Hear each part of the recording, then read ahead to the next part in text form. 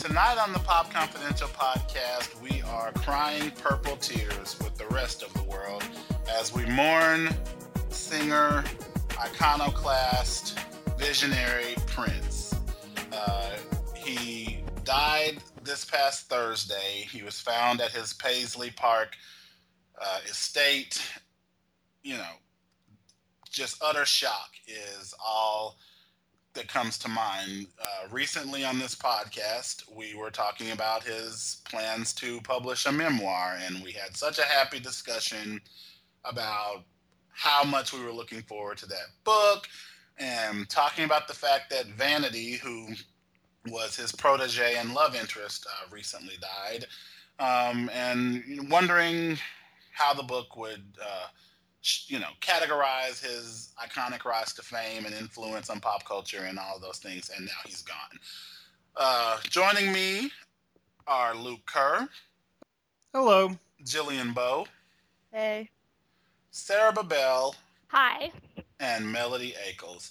Hey. So, guys, Luke, I know, first of all, because I read you shared an article on your Facebook page about an evangelical Christian who grew up, being forced to be kept away from pop culture, and how, she feels, numb during times like this. And it really gave me insight into you, Luke. It made me kind of feel bad. I'm like, maybe I shouldn't have been so mean to Luke about not knowing about pop culture. Because when she wrote it that way, I also saw signs of you.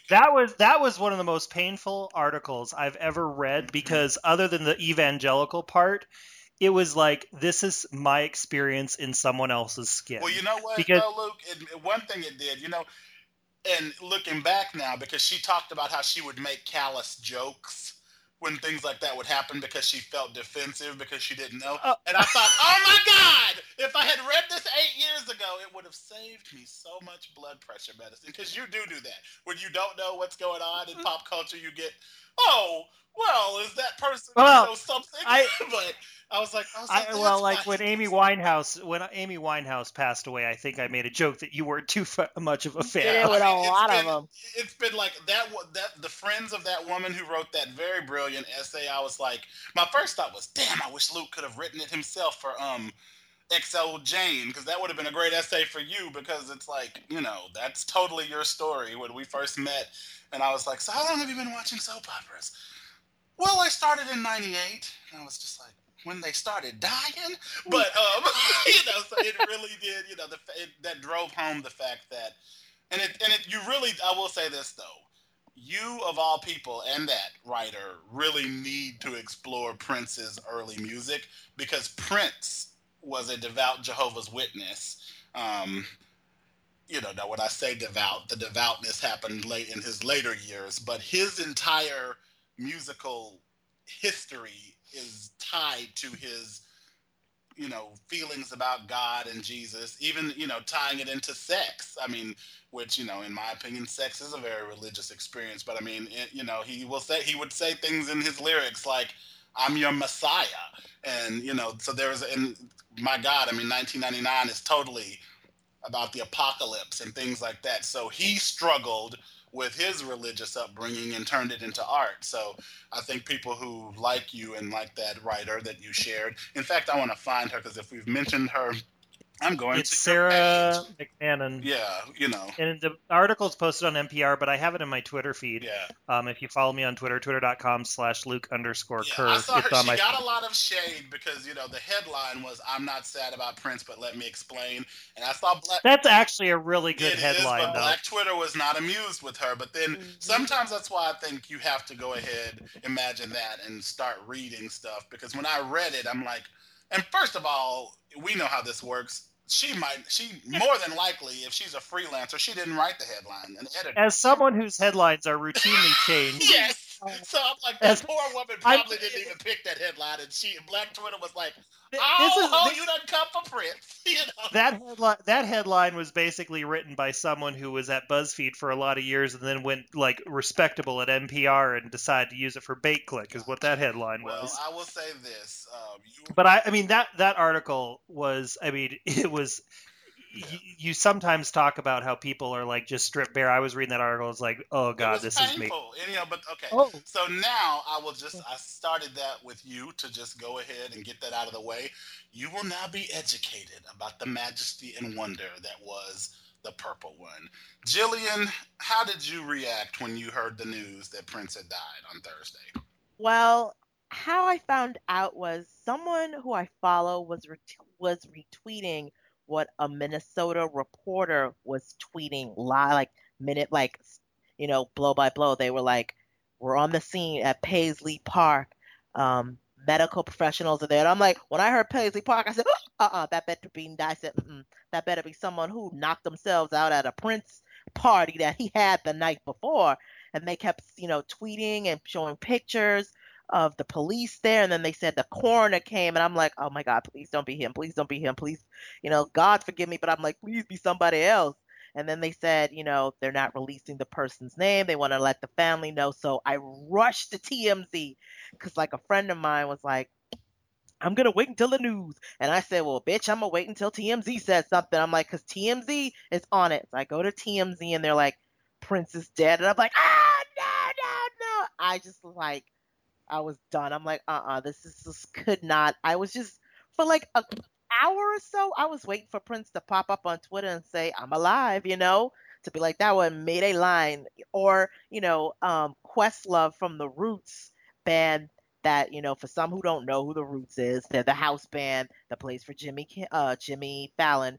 He talks about a story about how he went to a party that Prince threw and how everybody's like, indulging, having a good time, but Prince is like cooking pancakes. So a part of me was like, I hope Prince comes outside with some pancakes to be like, hey y'all, I'm alive, but was devastating. Well, it's funny that you mentioned that because he had a health scare after his concert in Atlanta and had, he had to be emergency landed in Moline, Illinois. I used to live, when I met Luke Kerr, I was living in Moline, Illinois, and I was working in Davenport, Iowa, across the bridge at Pulitzer's headquarters as a board executive assistant, and I was always on the SoapNet message boards all day long. And Jamie's definition of met is very loose. Met online. Okay, yes, I was always, my pop culture blogging world started when I was a board executive assistant, while the vice president for news would be asking me about an Excel spreadsheet that she had assigned 15 times, and I was like, God, and looking up Excel for dummies, and then going, okay, I'll get it to you soon, because I didn't know how to do Excel, and then I got back on message boards. But anyway, so when I saw Moline, Illinois, I was like, well, not much good happens there. They said it's 48 minutes away from his house, too. Yeah, and, he apparently didn't want to stay because they couldn't give him a private room. And Moline is really small, so yeah, I'm sure that hospital simply couldn't accommodate. Kind of reminded me fictionally of the Grey's Anatomy situation with, where Derek Shepherd was, at that hospital that wasn't really equipped for something of his nature. But of course, Prince's situation was allegedly that, according to TMZ, that he had overdosed on Percocet, which is a painkiller that he reportedly had been prescribed for hip trouble.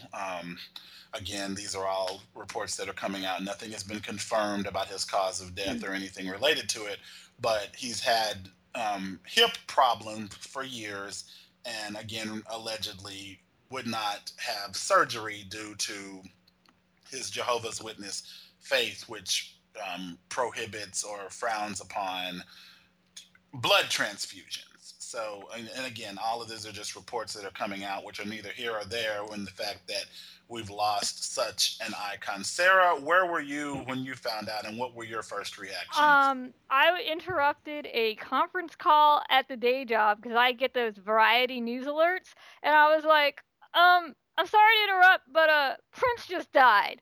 And then, fortunately, everyone, instead of being like, what the hell, was like, oh my God, and they were as upset as I was. I was just devastated. Like, it just didn't seem real at first. It was literally the first album I ever bought was Purple Rain. Like, I was young enough that I think I used some money I got from the Tooth Fairy to pay for it. it was like completely age inappropriate for me, and I had his picture up on my bedroom wall, and it just hurt me to my core. And he was just very popular where I grew up, because in the Bay Area where I grew up, because that's where Sheila E. is from.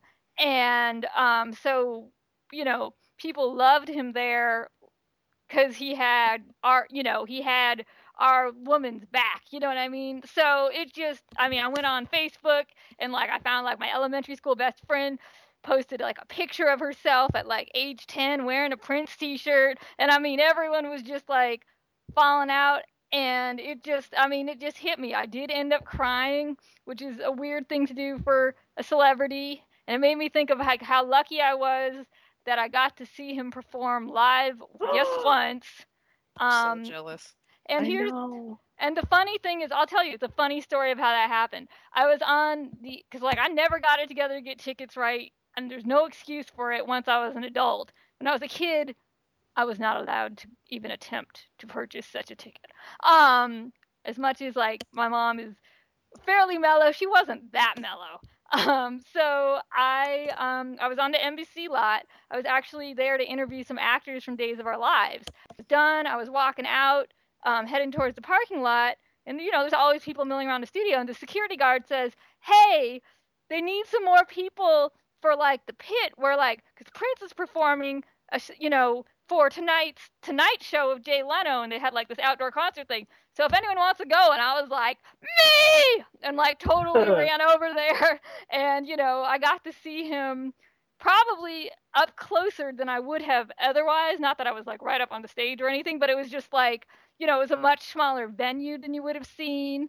And he was doing all of his newer stuff, the stuff that is less familiar, but like he was supposed to do like 1 or 2 songs for the show, but because he's Prince and because he is there to entertain, he went on and did like probably a good half hour, 40-minute set because he's Prince. People have come to see him. He wants to give them a good experience, and you could just see he was so like just alive, and you could tell he was just like so in his element and happier, so happy to be doing what he loved, which was giving us good music and to, making the crowd happy. And it was just like the fact that it happened that way, I was like, maybe I do have a guardian angel who like sent me a Prince concert. And it was just like a very special memory. And I was thinking about that, and I'm just still like just devastated. Mel, anyone who follows you on social media knows that you are an avid concert goer. Damn. What was your reaction to the loss of Prince? And was Prince on your playlist? Is he one of your go-to musicians? I know you love your rock and roll. Prince kind of bridged the gap between R&B and rock. What were your thoughts? Oh, absolutely. I mean, and I'm so mad at myself too, because Prince played at Essence Fest like 2 years ago. And I said to myself, I was like, oh, do I want to go all the way to New Orleans? I don't know if I can afford it really. And I was like, you know what? I'm trying to do some stuff. Can't really make it. I'll just catch him the next go around because he's usually always at Essence. Now I'm kicking myself in the face for saying that. Of course Prince was on my list. Oh my God. There's nobody out there that's like Prince. And there's nobody out there that's going to be like Prince. He's so just a musical genius and different and outside of the box and eccentric. And if y'all know me, y'all know that is everything that I love, okay? And he's just fantastic. I mean, I was at work when I found out. I was on Twitter. You can see I had a whole meltdown on Twitter. You can go back and see it. But I couldn't believe it. I was just like, are you kidding me? He's gone already? What is going on? I mean, and for me, I'm a big concert goer, but I always go to the old school concerts. Like, there's a good chance you're not going to catch me at the 2 Chainz concert. I'm just going to throw it out there. I'm not going to be there. Both. I don't know what I'm not going to be there. You're going to catch me at the Def Leppard concert. I'll be at Black Sabbath. I'm going to be at the old school guys. So anybody old school like that is always on my list because I'm always like, well, I need to see them before they die. So losing Prince like this is just devastating. I don't even... There are no words for how much I'm going to miss Prince. So... This has basically caused me to put together a musical bucket list because just like you. I mean, you didn't look. At least you have the excuse of not wanting to drive to New Orleans. He was here. Ugh. He was here in Atlanta, and I was like, I don't want to be dealing with no crowds and blah blah blah.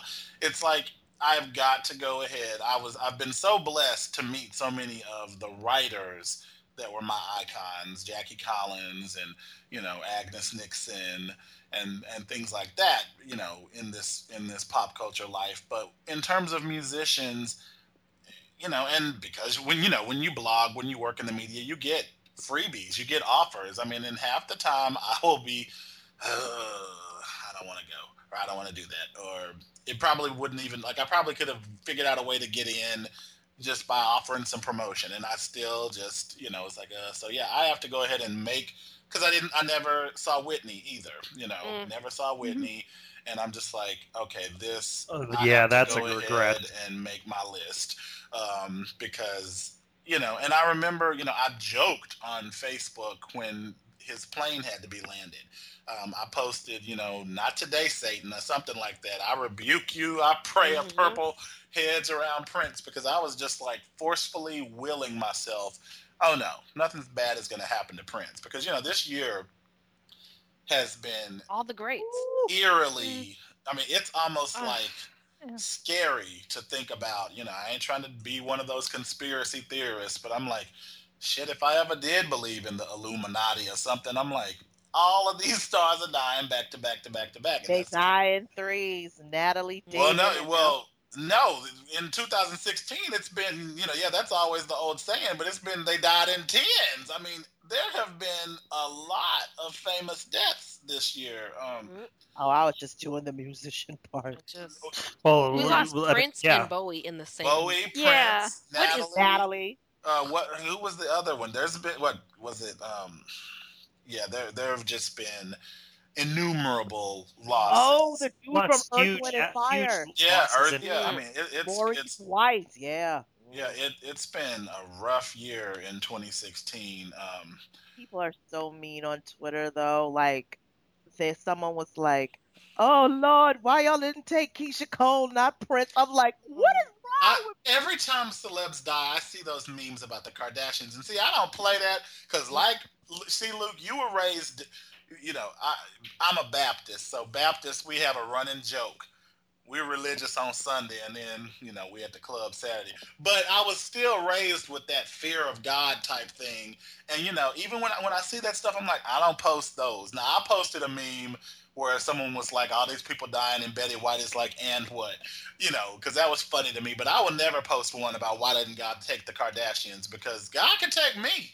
You can't be telling God who to take, because not, I don't. And the thing of it is, as an evolved spiritual person at 38 and not just believing I was going to go to hell every 5 minutes like I was raised to believe, I don't believe God takes anyone, and I don't believe the devil takes anyone.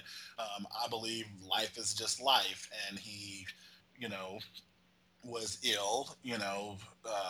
There was a report about how Percocet and the flu are a deadly combination because Percocet already diminishes your breathing capacity, and when you have the flu, which he was reportedly he had to be stopped because of the flu, that's a bad combination because your breathing is already depressed. And my first thought was, oh my God, why didn't he cancel his shows? I mean, these stars cancel their shows for anything these days. Janet Jackson's like, I think I want to have a baby sometime in the future, so I'm gonna cancel the rest of my tour. It's like, but that also speaks to his level of His dedication as a to the performer and a musicologist, and not that I'm shading anyone else who had to stop a tour for whatever reason. But let's dive into Prince the musician.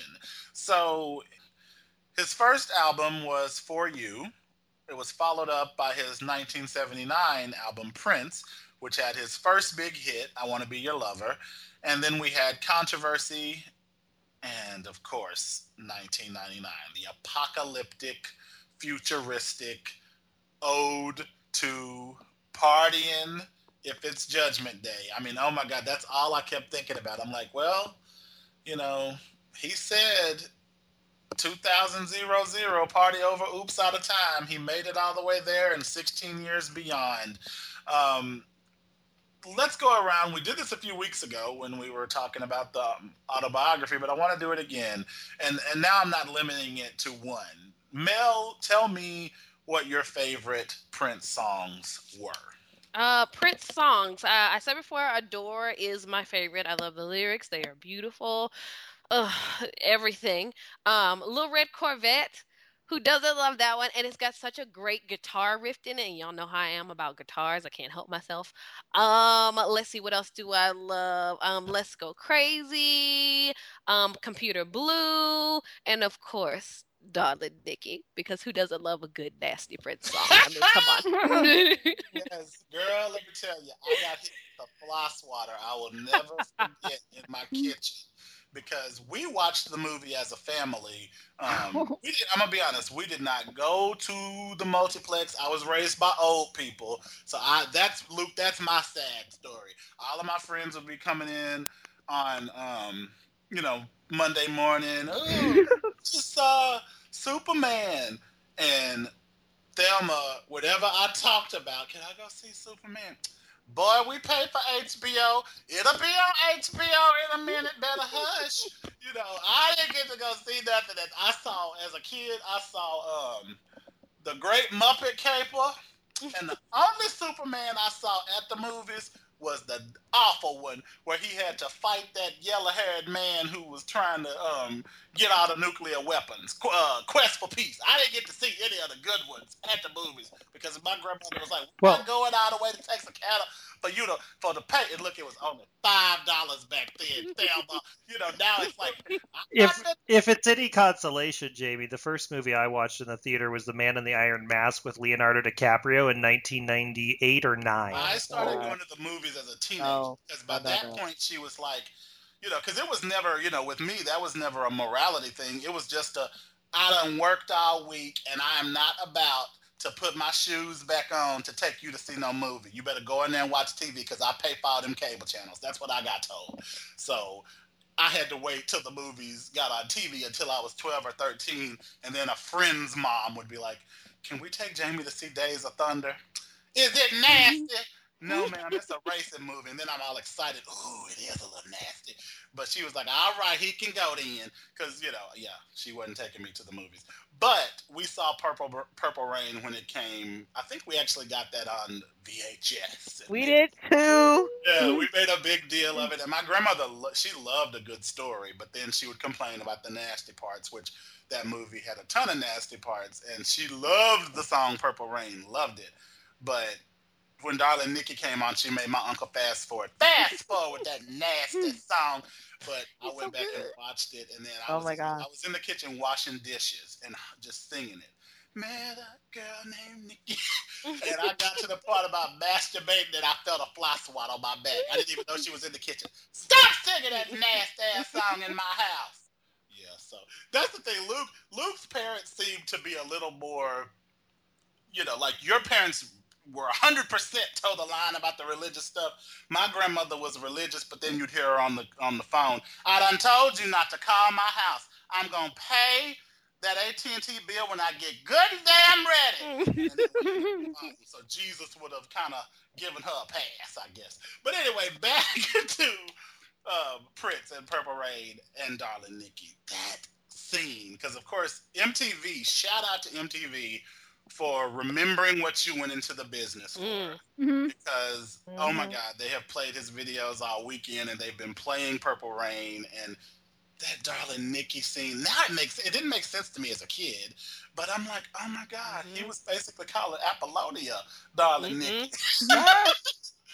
Oh my gosh. So, yeah, Jillian, what are your favorite Prince songs? Oh my God! Well, y'all already know my Darling Nikki story. Got my ass toe up for that one.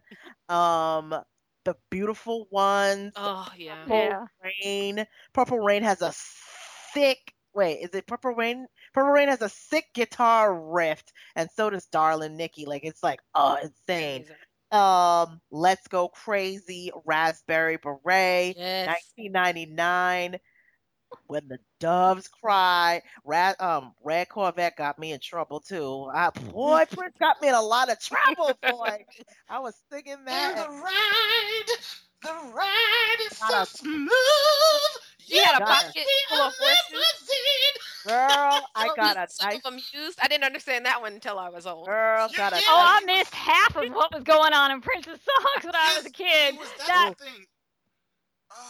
Yeah, he was so metaphorical, and that's the thing. If you were a kid and you didn't understand when he's talking about the ride in the limousine is so smooth, that's why I would get in trouble because you'd be, your parents knew, but you're like, I thought he was really talking about a car.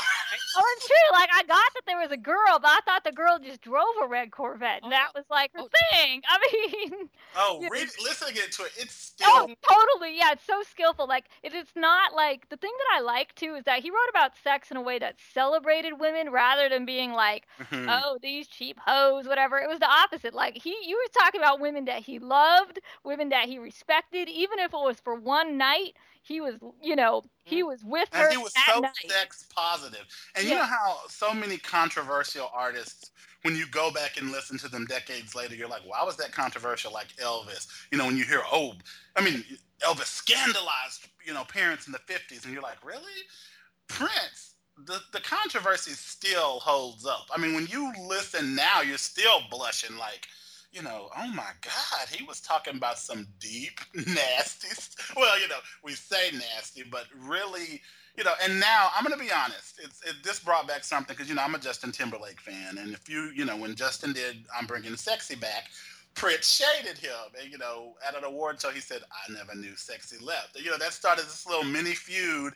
And at the time, I was like, because, there was a trend at that point in music where Aretha had gotten mad at Beyonce. And, now we have Mariah mad at Ariana Grande. So I was just kind of thinking, okay, y'all, don't be ungracious. Like, are y'all just mad at the next generation? But now I get it because I'm like, yes, I love me some Justin or whatever. But no, he never needed to bring sexy back because when you watch Purple Rain, it was like, this man brought sexy here to stay. Sarah, what were your favorite Prince? Okay, really, like, I'm going to think about it, and it's like, the thing that got me into him was when I heard When Doves Cry on the radio. And, like, that was a song. I mean, that is still one of my favorite songs. It's just a beautiful song. And that one, I did get the lyrics. I'm like, oh, yeah, this is about, like, when your parents have a screwed up relationship and, like, you're worried you're going to grow up to be like them. Because, like, that was something I could get from my own life, not applied to a romantic relationship at that age, obviously. But, like, I totally was like, I get this. And, I want to hear more about, more of this person singing and, like, the beat. And it was so original. And now I know it's because there was no bass line. I obviously, as a kid, wouldn't have picked up on that. Which is and insane. It's just insane. And people point out, like, reading some of the stuff, they're like, this is one of the weirdest songs to have ever become a number one, especially given what was going on in music at that time. Because people forget that, like, the 80s were full of, like, Phil Collins and stuff like that, topping the charts. So, I mean, I love that one. I mean, everything on the Purple Rain album is great. Raspberry Beret is just like another fun song that I didn't realize how sexy it was until I got older. And some of the more recent ones, Seven, a little underappreciated one that all seven and they watch them. When you think about it, that one is really religious when you think about it. Like, I had to, like, decode it and figure out what it was talking about. And also, Money Don't Matter Tonight. That's like good ones. And I also like the songs he wrote for other people, notably women. I Feel For You, he wrote for Shaka. And Glamorous Life, which is still my jam, he wrote for Sheila E. That song informs everything I do. I don't care if it makes me shallow or not. And I have to say, he was the best. Like, I'm thinking about it, like, when you think about Kiss, the line, you don't have to watch Dynasty to have an attitude, is just a fantastic line. Mm-hmm. Oh my God! And the thing of it is, I totally miss the lesson he was trying to teach with Glamorous Life. I'm listening to it like, I want to be her. Me too. Without love, it ain't much. I'm like, yeah. We'll pass that off. Like, and I totally was like, I want that coat. I know, and I'm like, she don't need a man's touch. She can just go get it herself. I'm serious. If I can afford, if you have to, what is it? The line? She was in the section marked, if you have to Ask you can't afford it, lingerie. I'm like, when can I shop in that section? Luke, I know, like we said at the beginning, that you were, because of your religious upbringing, I know you did never get to hear about Prince in your house. But Oh no. when you came of age, we talked, and I remember you said that you found Whitney and other artists at boarding school. Did you ever get a chance to? What is your history with Prince, if you have one? My history with Prince is I've heard Purple Rain in maybe a movie soundtrack or on the radio occasionally, and that's it. The most I know about Prince was that for the writing project I've been working on for several years, I was working on a character and I wanted them to perform a really good song with a lot of like vocal range and have it be a like a male character.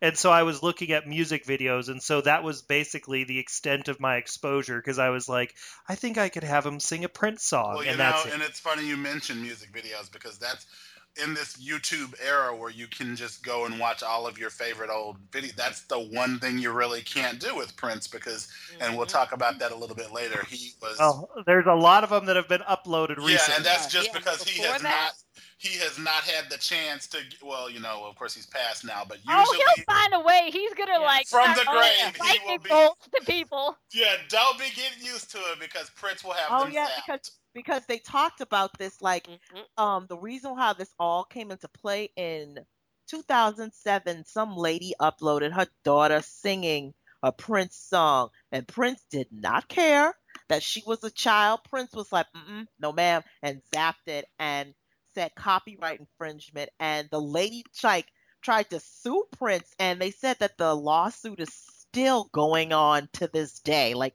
Prince was just not for that. He was like, this is my music, this is my art. Like, and it makes sense. I mean, I used to think Prince, and not that all of my opinions are dying or changing because he died, but it's just like I've been reading more. When someone dies, this is such a sad testament to life, but journalists figure out how to explore and drive home their journey a lot more succinctly and with compassion than when it's going on. Because when Prince was, writing slave across his face and changing his name to the symbol, it was treated like a joke, and so especially if you're, working class, you think, oh my God, he's a millionaire and he's all complaining, blah, blah, blah. But then when you really read and, learn about how Warner Brothers royally screwed him over on his masters and things like that, you see why. Okay, this is why he is like, no, you will not get my work for free. Not even on YouTube. You will not.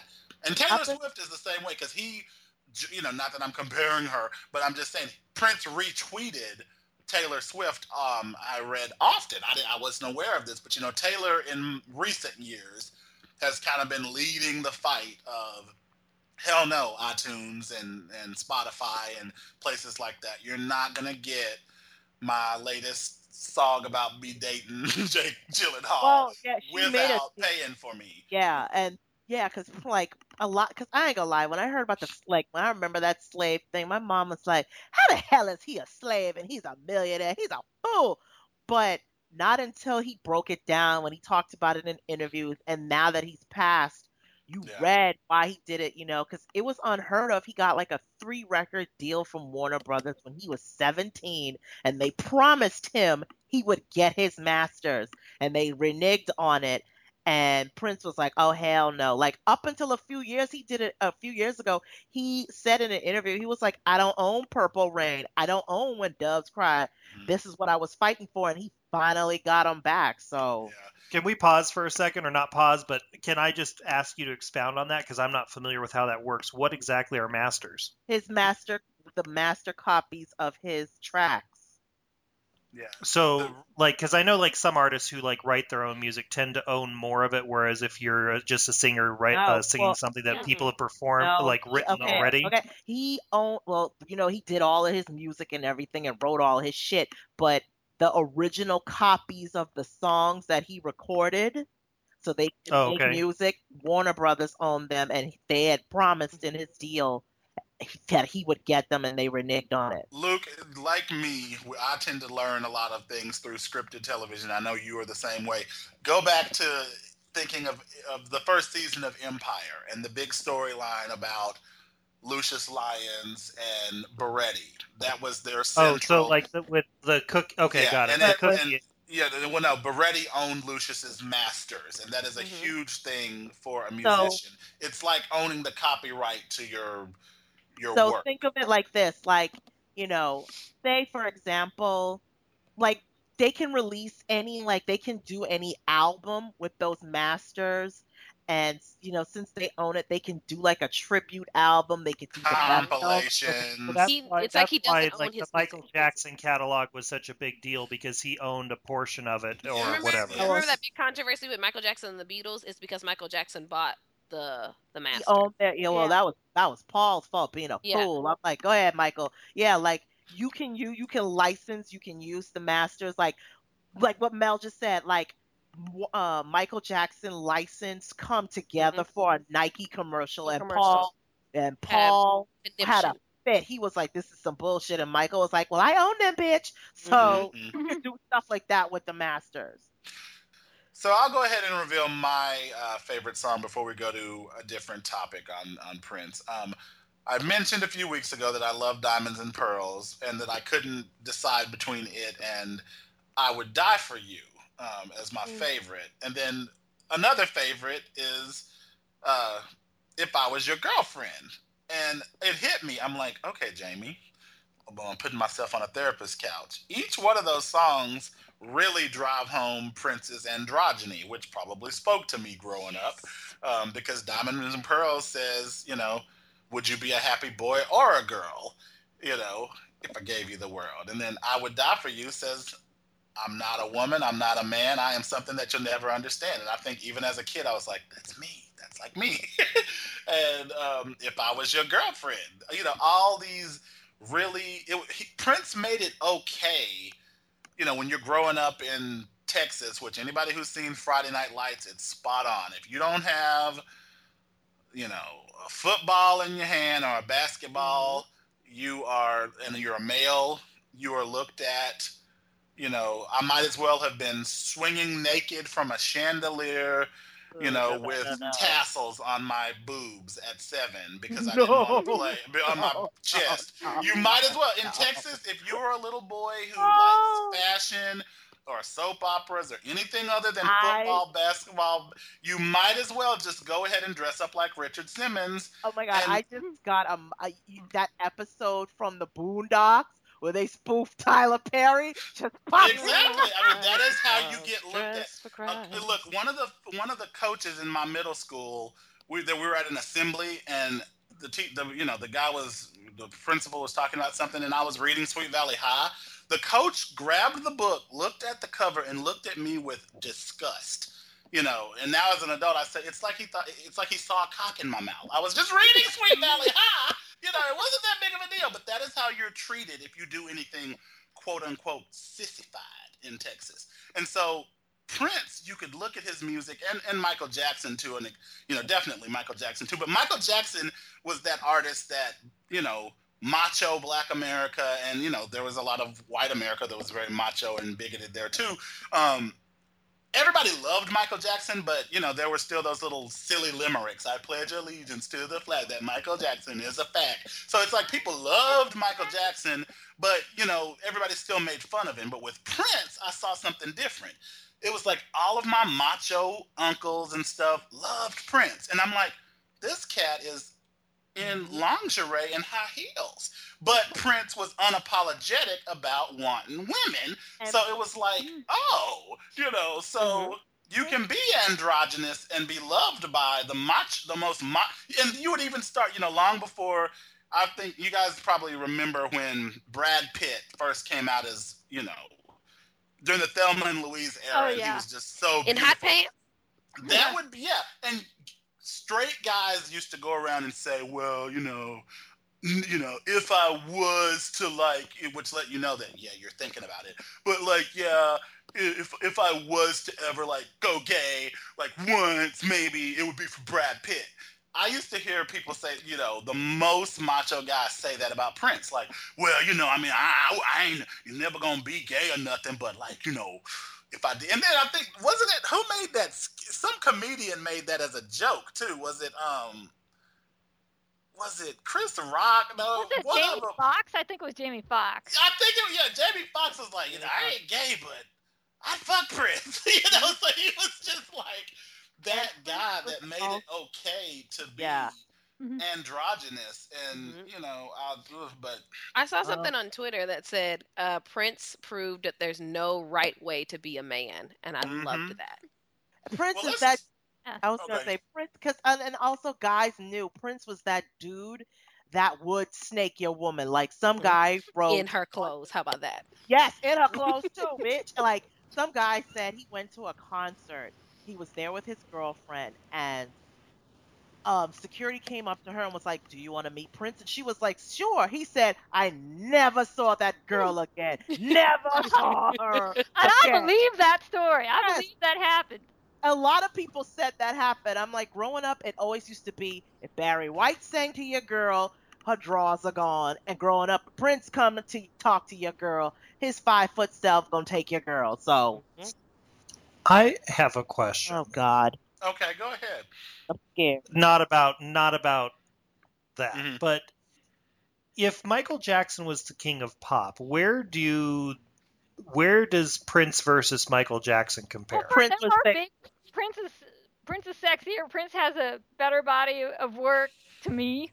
I know people can come for me on Twitter on that one, but he does.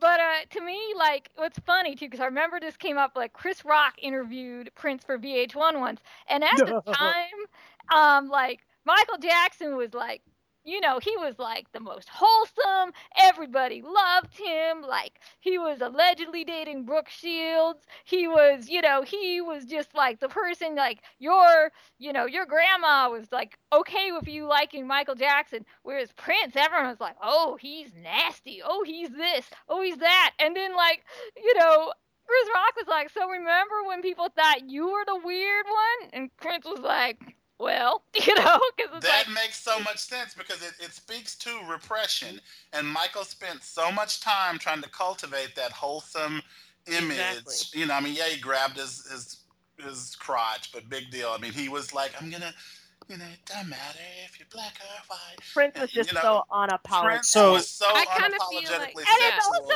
interesting. See, now that you say that, because Michael Jackson was like, it don't matter if you're black or white. Whereas in Controversy, Prince says, like, am I black or am I white? Am I straight or am I gay? Like, he's like, this is something you're worrying about. I know I am. So, it's kind in the world of number one hits, iconic music videos, and all the stuff Jackson. That's.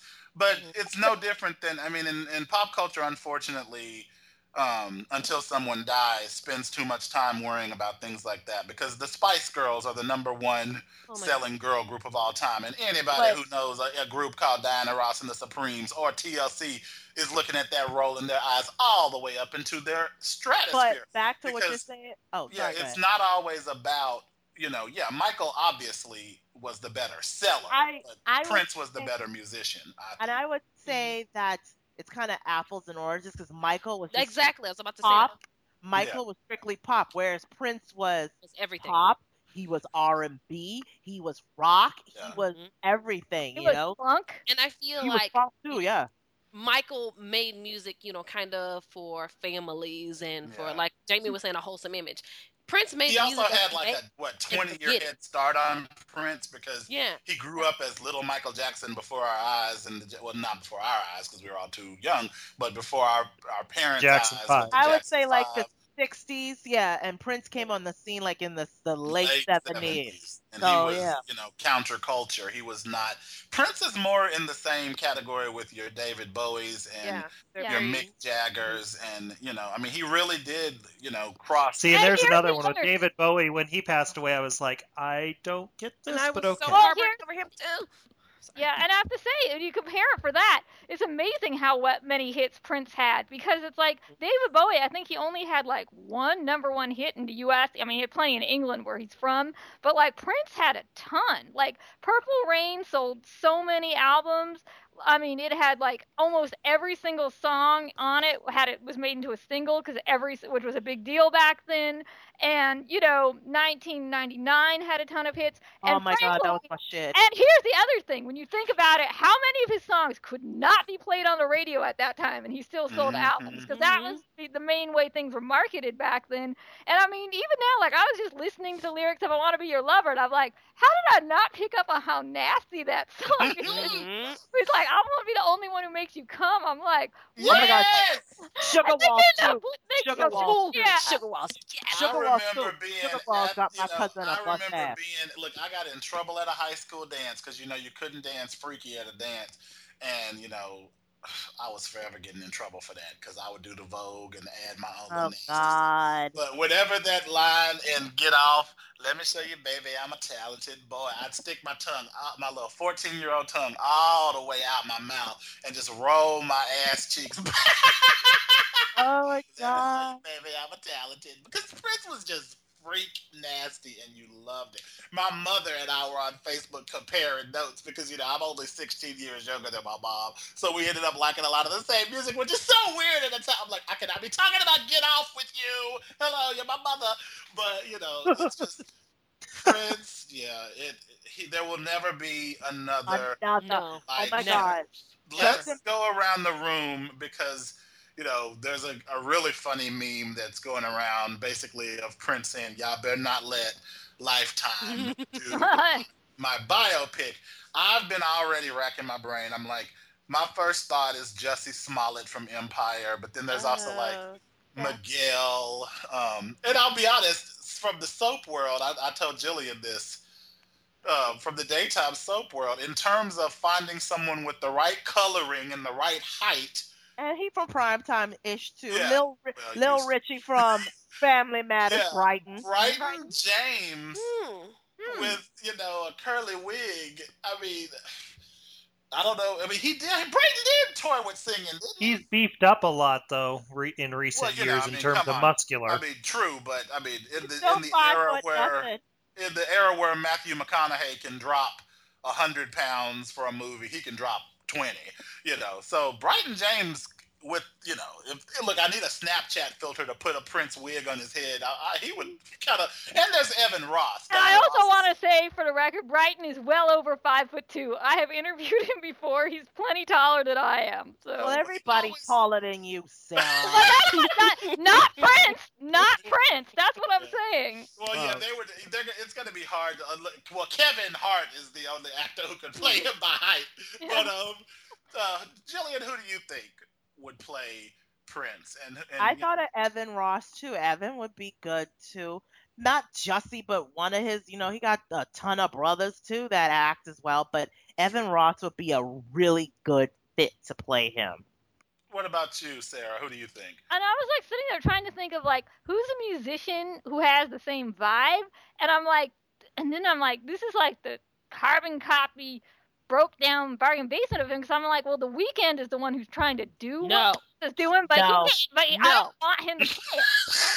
Like this last part of my sentence, and I'm like, I can't think of any singer today who has the right kind of sex appeal. And Bruno Mars. Why don't you actually speaking of daytime, why don't you have, I mean, I don't know if he's Bruno too tall, Black. but what about Rome Flynn, who plays Zendaya? No, he's the wrong shade, boy. Well, The wrong shade. Rome Zen would be. I mean, he would be fine in terms of shade because I mean they got Zoe Saldana playing. And you see the backlash for Yeah, that. but that wouldn't be the same. I mean, that's just two levels of the brown paper bag. But no, but I mean, I think it's like we do have to need someone who's a great actor. Like I think He got to be black though. I don't know about Bruno. Bruno got some chocolate in him. Bruno is Spanish, so no. And Prince will come out that grave. Prince will come out that grave and be like, "I want a brother playing me." I mean, I think the Smollets are the best thought so Yeah. far. I'd have to see each of them audition for the role to decide which one was right for the part. But we are voting you for the Weeknd, right? And the thing Oh, of it I is, said, but I was trying to think of who was doing it. I said, but I don't want him to. Oh, I'm okay, trying to Mel. think of- She's still back in the family, right, Mel? Because I was Yes, just like, yes. sitting there, because I was like, who is Prince today? And I was like, well, who's There's this not gonna be. person that's trying to be sexy? But it's Yeah. like, not Well, the same. Well, you know, they and said it might be an unknown, but another thing to think about is Broadway, because Lin-Manuel Miranda is having a hugely successful run with Hamilton. So I'm like, will we see Purple Rain, the Broadway musical, or Oh man, when He I Hamilton, think able to pull it off, like, because yeah, I mean, I know Speaking of which, did you see the music video with with them Jennifer Hudson? yeah, that was Oh my Or god.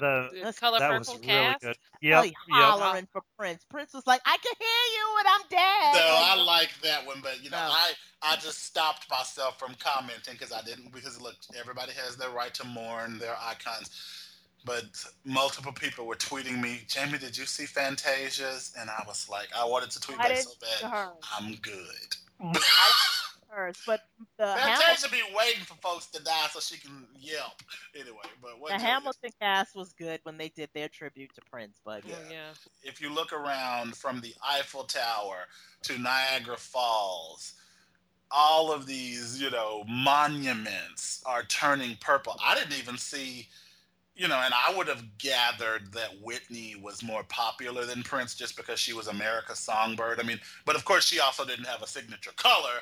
But it's like, I was kind of taken aback because I loved Prince that way, but you always kind of felt like he didn't get the respect he deserved in pop culture.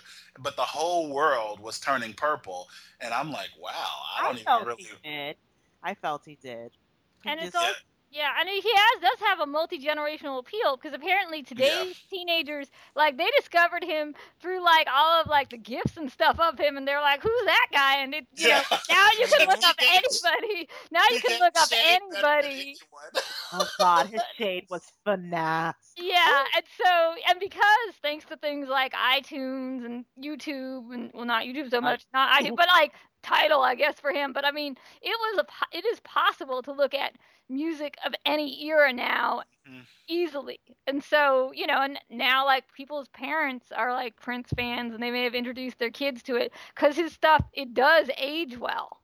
Oh yeah, and parents are like, I remember like with my uncles, when I would be singing Casey and JoJo, one of my uncles would be like, "That ain't no music. That ain't Marvin Gaye." So yeah, I'm sure if I had a child right now and they came in the house singing Ariana Grande, I'd be like, "Shut up! Turn that mess on. Put on some Prince. Now, that's a song right there." So yeah, he will live forever. Whitney Houston said, "The trick is not to live forever, but the trick is to create something that will." And I think Prince definitely did that. Now, as we are an hour into this podcast, we were going to hit some other topics, but we'll have to save some for later because we don't want to go too long. But I do want to talk about another musical icon who is well on her way to forever status, and that is Beyonce. This weekend, she dropped her visual album, they're calling it.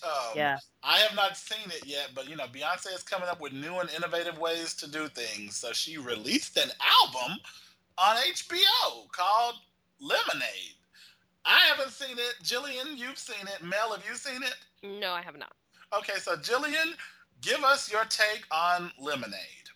Well, I was yapping with you when it was on, and I was paying attention to it a little bit. And it was, well, the songs, I listened to it later on, but the songs are phenomenal. Lemonade is like Beyonce's like diary. She's just raw. She is just gritty. She talks about infidelity. I'm like, Jay-Z, you better sleep with one eye open, bro. You better sleep, you better sleep in the West Wing of y'all estate is what you need to do, because it seems like Bey is still pissed off.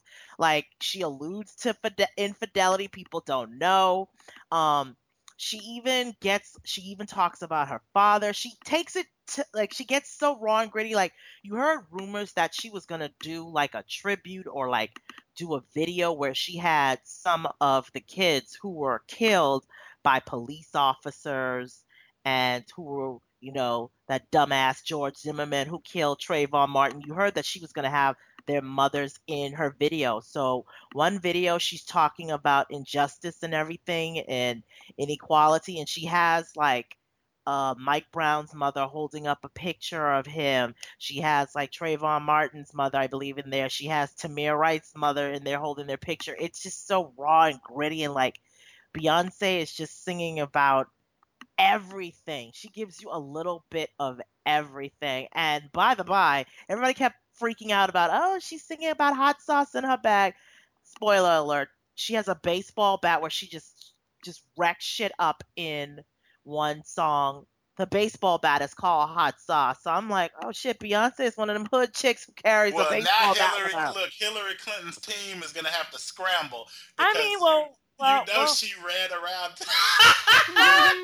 Well, I mean, no shade, but that was kind of silly for people to think she was trying to capitalize off that because Hillary yeah, Hillary. Well, no, I think she totally wasn't. I love Hillary. I'm voting for Hillary, but she totally was. No, because when you do a quick Google search, Hillary has always liked hot sauce. They even did like a piece about that shit like some years ago. So I didn't think that was anything anybody, other people did. But I'm like, Google showed you that wasn't the case. I'm a registered Democrat, and I look Hillary. Okay, Hillary. That's fine. But no, I didn't. I feel Hillary was pandering. Somebody made a meme about her with the Prince situation. When they have a picture of Hillary with the Prince wig on, and it's like, watch Hillary show up to the next debate dressed like Prince. But go ahead. But I didn't take it that way. But she has home movies in there. You see her wedding, you see her mother's wedding, you see her after she has Little Blue. She finally puts to rest, y'all. Y'all know people kept saying because of that angle the camera took when she did this interview, they were like, oh, she got a fake belly. That ain't none of her, baby. She has a surrogate. She puts that to rest because they show, she has a video of her showing her exposed stomach. So it's like so funny how those things become urban legends. Her with the quote unquote fake baby was the modern one, and then when we were coming up, it was Janet Jackson got a baby with that guy from the Barge. Reba raising that baby, and it gets into your mind so much that you believe it. You start looking at Reba's kids like, And that's still going on, by the by. But she also she set off a shitstorm, Beyonce, because in her song Sorry, she talks about about infidelity, and she talks she sings about something to I'm paraphrasing, like, what are you gonna say when I'm gone, when I'm dead and gone, that I was the baddest bitch that you ever had, and this and that, and she just goes in, and then she was like, you don't want me when I'm here, you only want me when I'm here, but go talk to Becky with the good hair. Now this is the shitstorm. So you remember back of last year that Beyonce went to that Met Gala and Solange tore Jay-Z up in that elevator. And you're like, why the hell are they fighting? So rumors came out that she was fighting Jay-Z because Jay-Z is close with a woman named Rachel Roy, who's a designer, that she didn't like their friendship. She said something to Rachel. Rachel tried to get cute. And the Knowles sisters tag team Rachel, not fist fighting, but they had a war of words with her.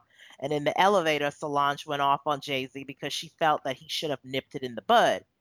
Well, Rachel Roy decides to fan the flames by posting something on Instagram. I read that. Listen to you. Go ahead, Luke. Go ahead, boy. No, I just read it. I was reading about it. I'm interested to hear what your comments are on it, because I was reading an article about it. It was like, oh, this is soapy. Yeah. So Rachel Roy posts this thing, but she deleted it because the Beehive came for that ass. She goes, "Good hair, don't care." Remember, Beyonce said Becky with the good hair. She goes, "Good hair, don't care, but we'll take good lighting for selfies or self-truths always. Living the light. # no drama queen." So I'd beat her ass if I was Beyonce. You would mock me on the Instagram. I would drive to her house and whoop her ass if I was And that's Beyonce, probably why Solange went and But see, that's where I question with Solange, though, because I'm gonna be real. Yeah, Jay-Z needed to get his kicks, but I would have turned the Met Gala out. Well, You that's know, what she did with the both of them. She said something to old girl. and then you gonna have the audacity to get on Instagram Right. trying to So, mock somebody. so I haven't given you the good part yet. I haven't given you the good part. So, she was supposed to go to Kim's wedding. The Noel Carters was supposed to go to Kim's wedding, but Rachel Roy is a friend of Kim's, and they were like, "Nah, we good. We're not going there because that hoe's there."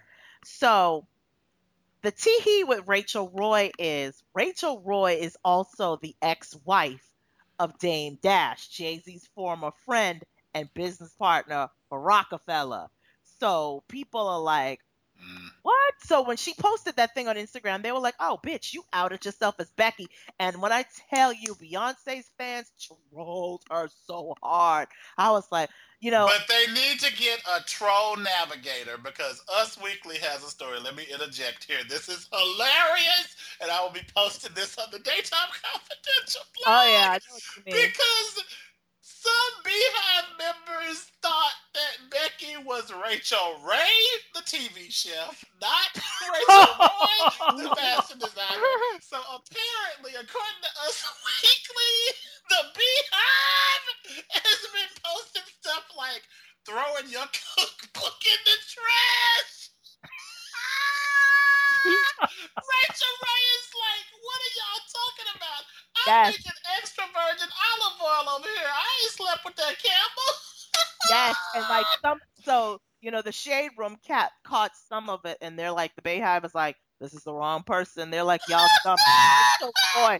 So one person is like, it's Rachel Roy. Rachel Ray is the bitch who cooks in microwaves. They have gone in.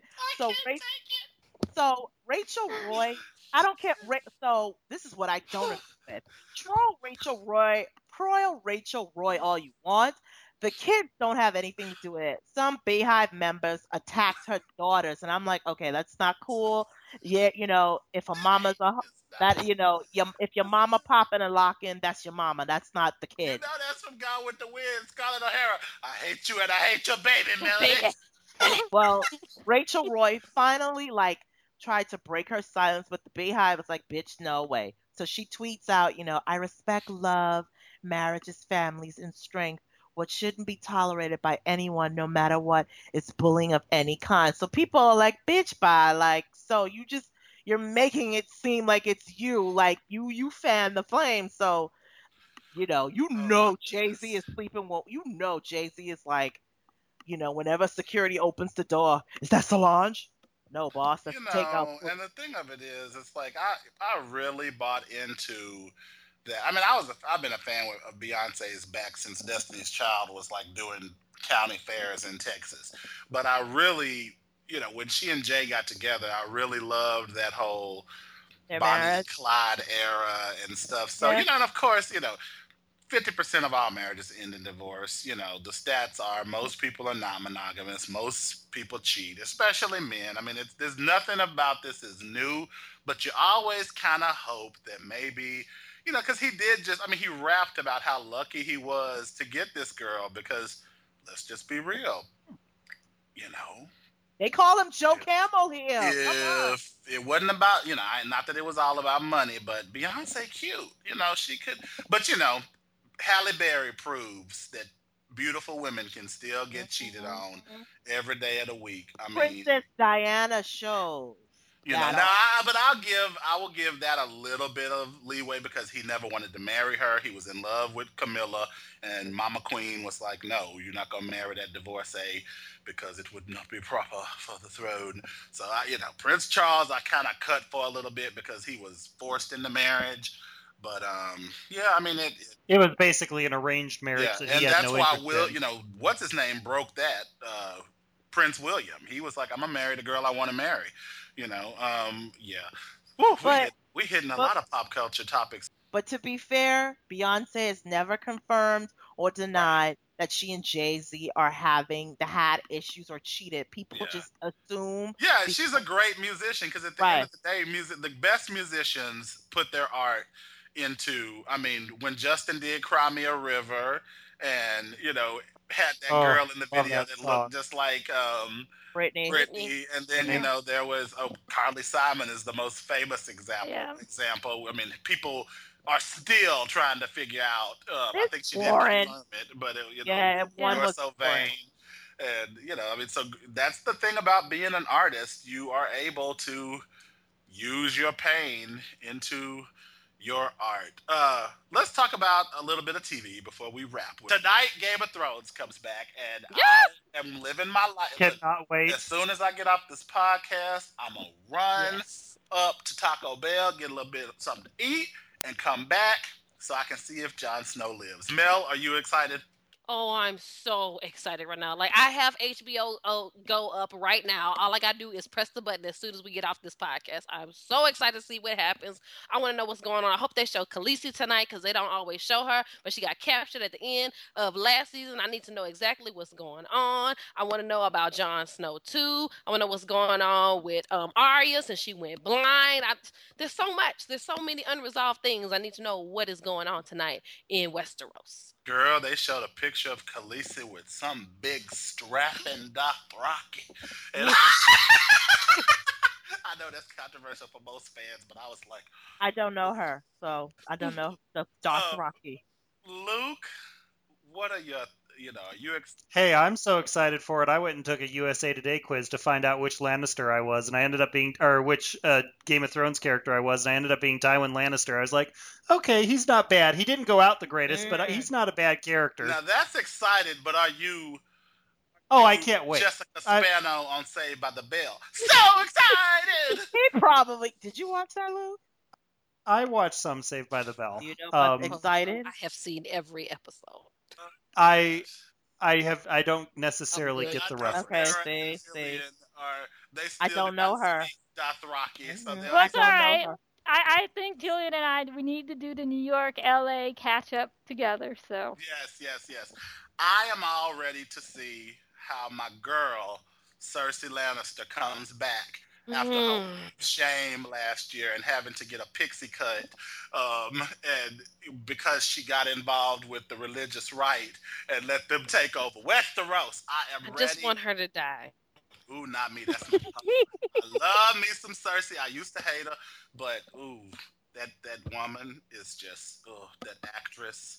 Although I'm still mad at her about doing that Lady Stoneheart Instagram a few years ago. That wasn't cute, Lena Headley.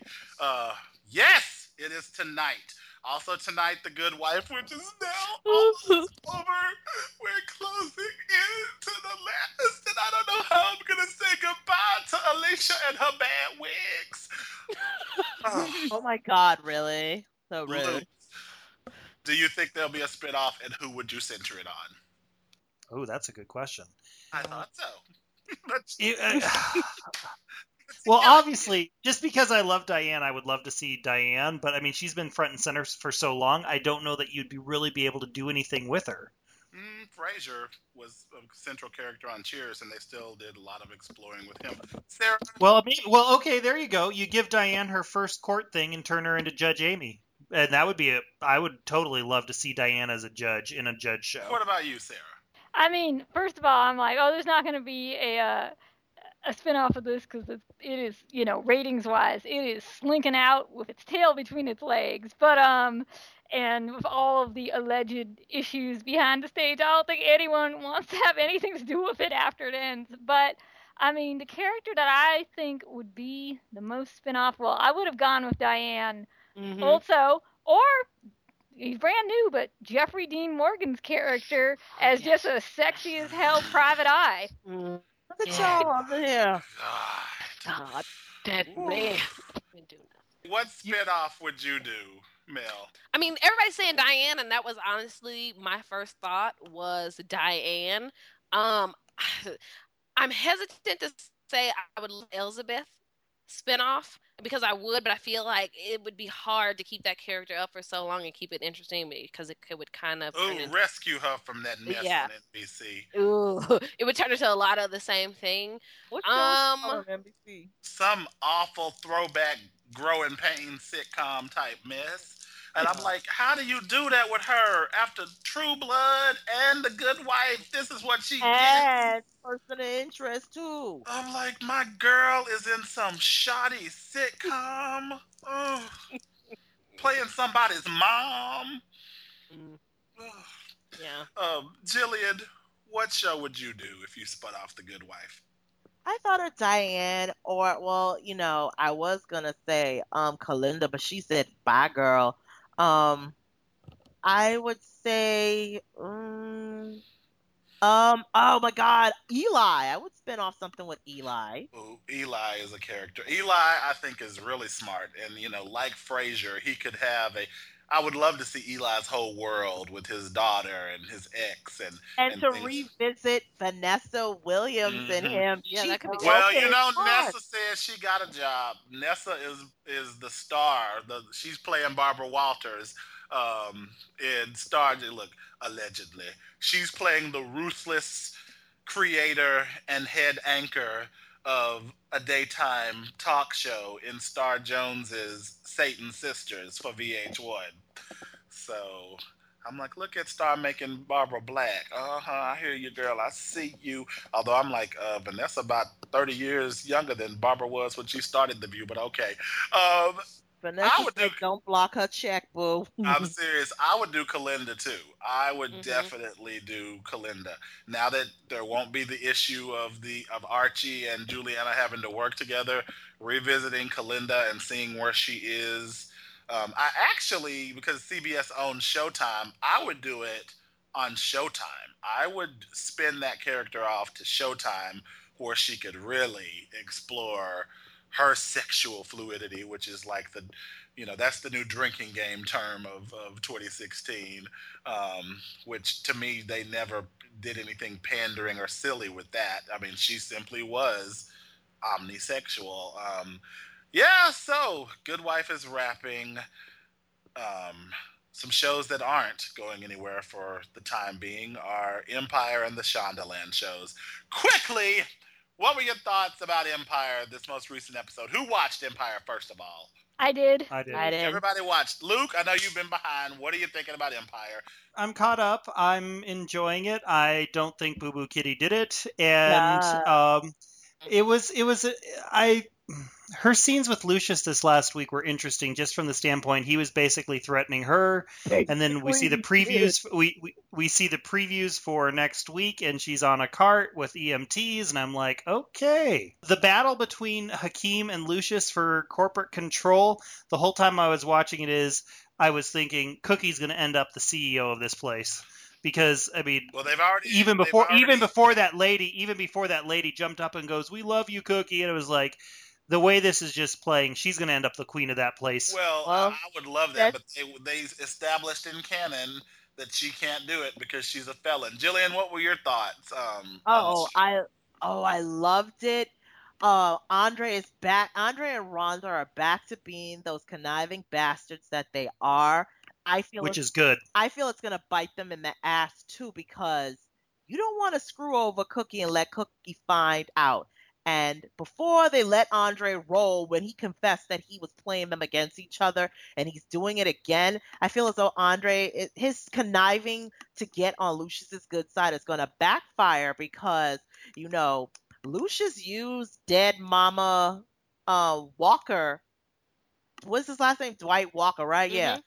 She used dead Mama Walker to bring him back into the fold. And then you see Thirsty paid some people to keep the uptake of dead Mama Walker. I'm like, ain't you dead? Like, that's gonna totally come back on Lucius.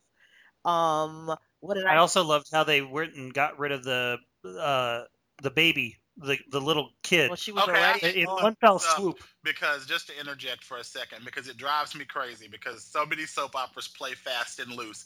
So I looked up on yourbusiness.az Central, because that question was asked, and it says that being a convicted felon can be very limiting. Convicted felons usually cannot vote or serve on boards of directors, but the limits of what a felon can do don't generally apply on the corporate sphere unless the company wants it. So basically, it seems like it's a company by company thing. Well, and it also depends. I mean, even if you're a stockholder, you can basically put up the board even though you're not on it. Martha Stewart Well, here's serves the on other the board thing, of though. directors for Martha Stewart Omnimedia. I thought, see, that's where I first learned of it. But I guess she did lose some. She can be the board. I think she can be the board member, but she can't be like the chairman or CEO. As you say that, rapper Snoop Dogg. Does Snoop Dogg have a felony? Well, he's No. under a list of famous felons on boards. Snoop You Dogg don't have a serves. felony.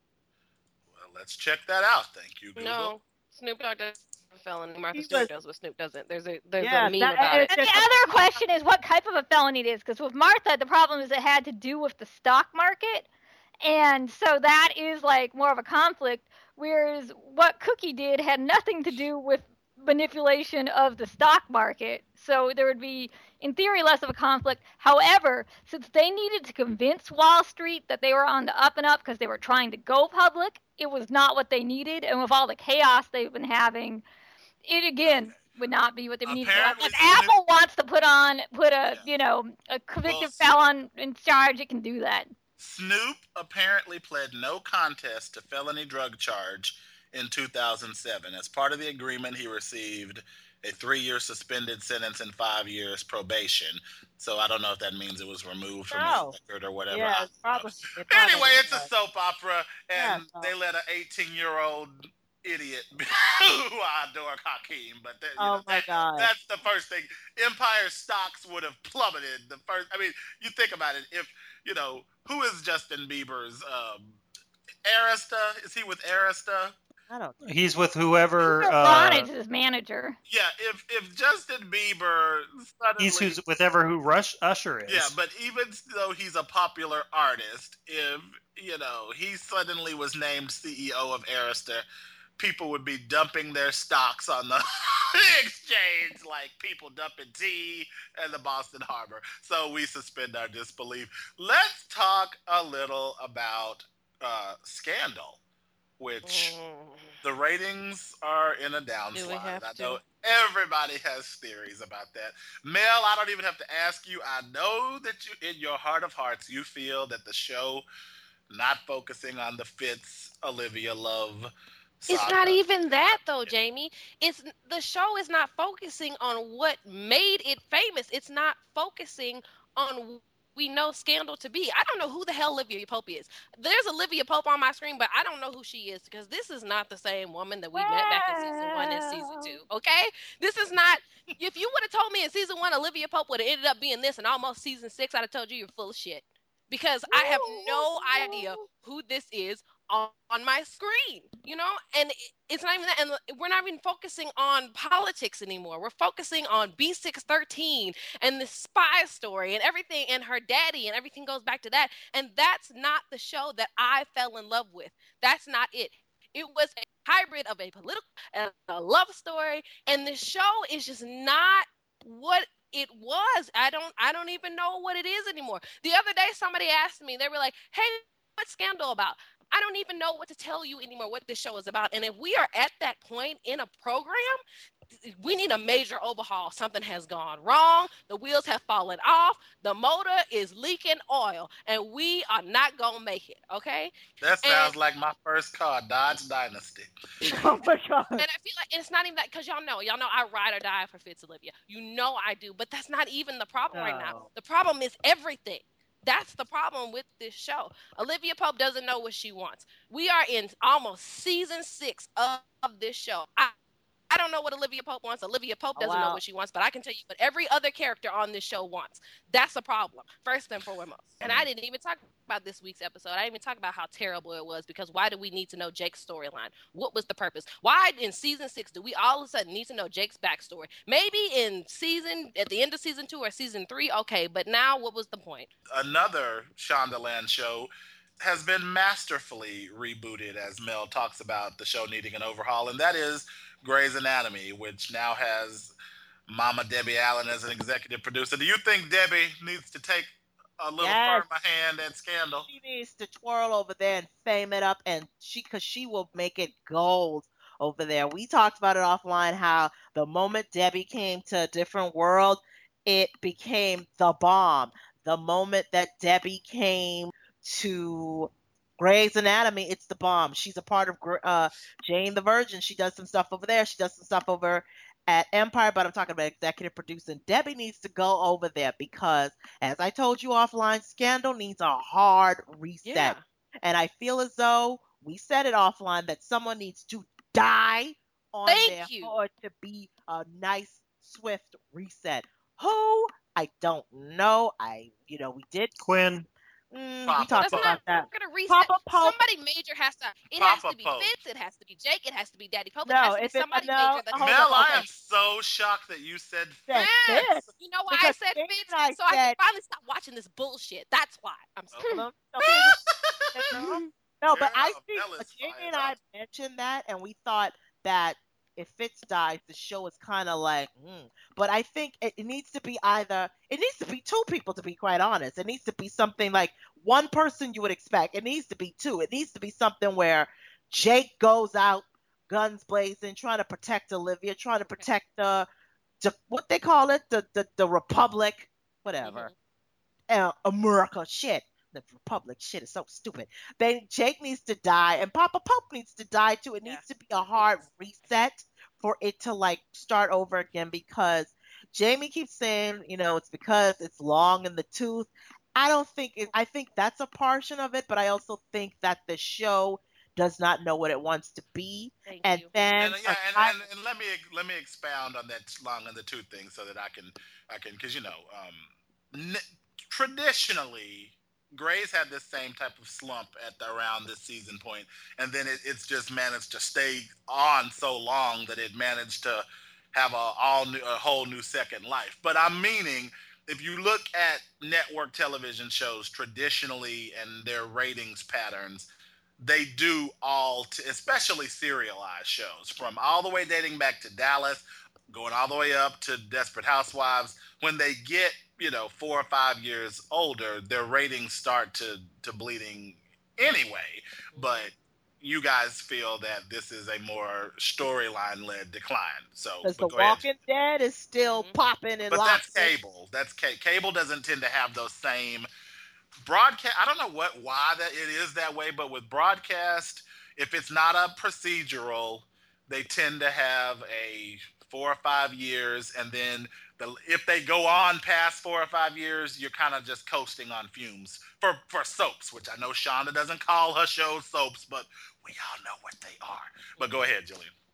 Yeah, but I don't think it's that. I just think that for the moment Shonda introduced vitamin B12, V8, whatever this thing is, 13. VH engine 9, whatever.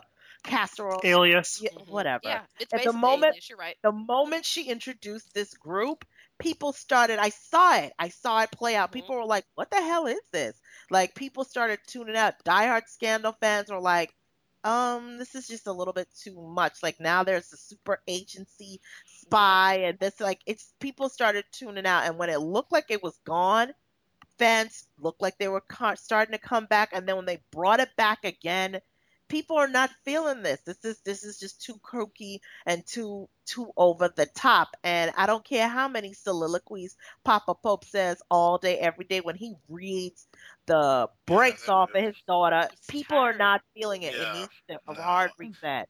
And they made him a series regular. They made him a series regular. He's not going anywhere. It's too much, and the thing of it is, it's Olivia, which I've never thought Olivia was as much of a badass as they portray her to be, but I do think when she's feared, especially following last week, I was like, oh, we're about to see Olivia in game changer mode again, and now she's back to lip quivering and gasping because Father Pope is threatening to, and it's just so unrealistic that Fitz knows that Papa Pope killed his son, right?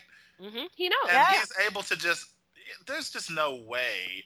I mean, I'm sorry, W would have tried to strangle Colin Powell in the middle of that wedding. There's just no way that I'm gonna buy, Olivia now going to dinner with him, even if it's under the guise of trying to.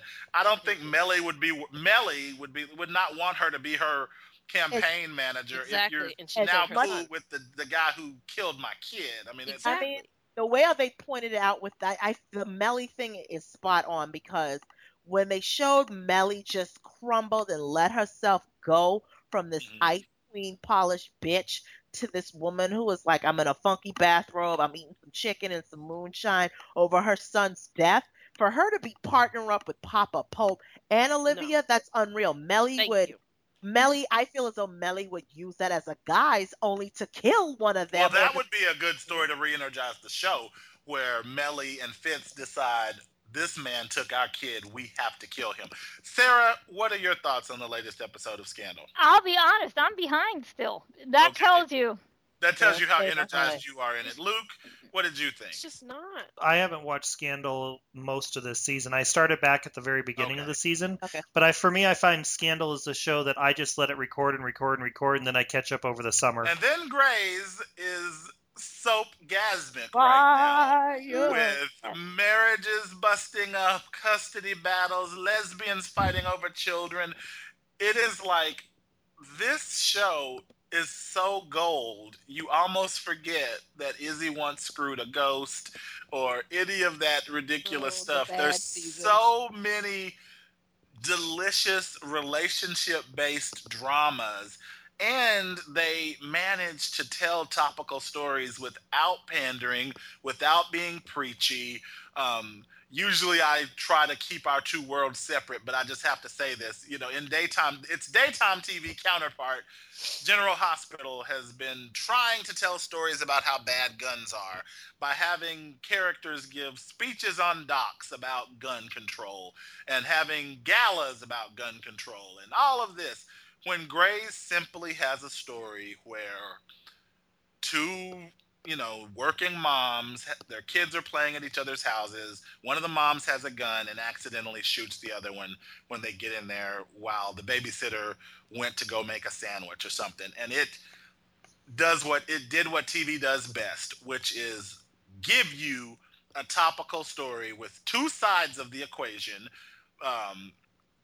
and not beat you over the head with the message. Yet, they definitely got their message across. I'm so proud of Grey's Anatomy for getting its life right. Jillian, I know you were a late adapter to Grey's, but you're loving it. Tell us about what you thought of this last week's episode. This last week's episode was fire. The gun thing, I was kind of scared. I'm like, Lord, Shonda, don't hit me over the head with it. But it was to the point. It wasn't preachy and don't you be bringing no guns up in here. It was like it just hit the nail on the head and it made the point and case closed. The fallout from Ben, it shows that deep down Ben really thinks that he is bulletproof. When he was talking to Jackson and was like, it's going to take me forever, I felt for Ben. But then when Ben tried to switch it up and say, I can go into anesthesiology, I think, was it anesthesiology? Yeah, that's his old specialty. He was Right, like and a he was full like, doctor in that. When he was so slick, when he was like, technically you said I can't operate, but if I go back and do that, and she was like, no, Jackson told him, you better talk to your wife about this before you do anything. What did he do? He still went ahead, and Bailey was like, don't do it. And he's all trying to get cute. Bailey was like, you can do it all you want, but you ain't going to be sleeping in this bed. I'm like, ooh. Bailey How let him know. delicious. It's like Knots Landing in a hospital. We have all this marital relationship drama playing out between Bailey and Ben, between Arizona and Callie, and Arizona trying to sue for custody of the kid. Jackson and April have kind of, that's what's so crazy about all of this. Jackson and April kind of brought the dysfunction in this season, and now they're kind of gingerly, getting closer again, or at least being civil. And then now their friends are all like in various degrees of chaos. We were talking about, last week we were wondering whether or not, how is this custody thing going to play out with Arizona and Callie? You saw Callie started putting she started laying the foundation when she was like, when Arizona's like, our daughter, and she's like, you mean my daughter? And I'm like, oh shit, this is where this whole going. Well, no, she didn't say that. She said, please don't call her. Please stop saying your daughter, because she just kept. Yeah. Right whatever, now, yeah. she hasn't hit her with that yet, but it's coming. Yes. And next week is the And how topical will that be in this day and age where, I mean, you know, gay rights and gay marriage and gay adoption is such the talk of conversation around the country. Now it's like, you know, you kind of wonder, is Callie, you know, I know she won't want to take it back traditional, but it's like, you know, how will that play out? What are the legalities of this? You know, and this isn't a situation where they set out to have a baby together and, you know, this is a custody battle. She had this baby the quote unquote old fashioned way with a guy, but, you know, Arizona has been a mother to Sophia. And, you know, that is going to be a very topical. We've seen them before. I know there have been other gay and lesbian custody battles on primetime and cable shows, but I'm really interested to see. And shout out to what is her name? Now I've forgotten her name. Oh Lord, she started on All My Children and she's on Shameless. Y'all tell me her name, somebody that's playing the lawyer. Oh my God, I gotta look her up because that sister is working. She is everywhere right now. Vanessa Bell Calloway.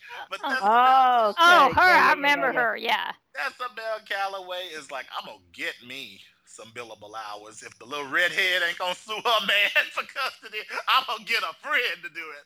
But I love her. She's also on this really delicious and trashy church soap on Bounce TV called Saints and Sinners. And she plays the first lady of the church whose husband gets murdered. Spoiler alert, sorry. And she is messing with a woman. Can you imagine the first lady of the church? Luke, in black churches, the first lady is the pastor. I'm assuming it's like a head deaconess? No, it's the pastor's wife. She's over the deaconesses. The deaconesses, you know, the deaconesses sit up at the front. She run them hoes. Yeah, she is the first lady of the church. And you know, that's like being the queen bee in a black church. So anyway, Saints and Sinners is deliciously trashy fun. You should watch it. Yes! So that brings us to the end of this very purple edition of the Pop Confidential podcast. Luke, your assignment is get familiar with Prince. Sarah and Jillian, your assignment is binge Game of Thrones, because next week the Pop Confidential will be all Westeros all time. We are doing a special. The entire episode is Westeros. Yes, we are doing a special Game of Thrones podcast. Oh God, So I am going to log off. And I know that Craig would be interested in participating in that one, too. Invite our Craig. And until next week, keep it popping and keep it. So long. Bye. Bye, y'all.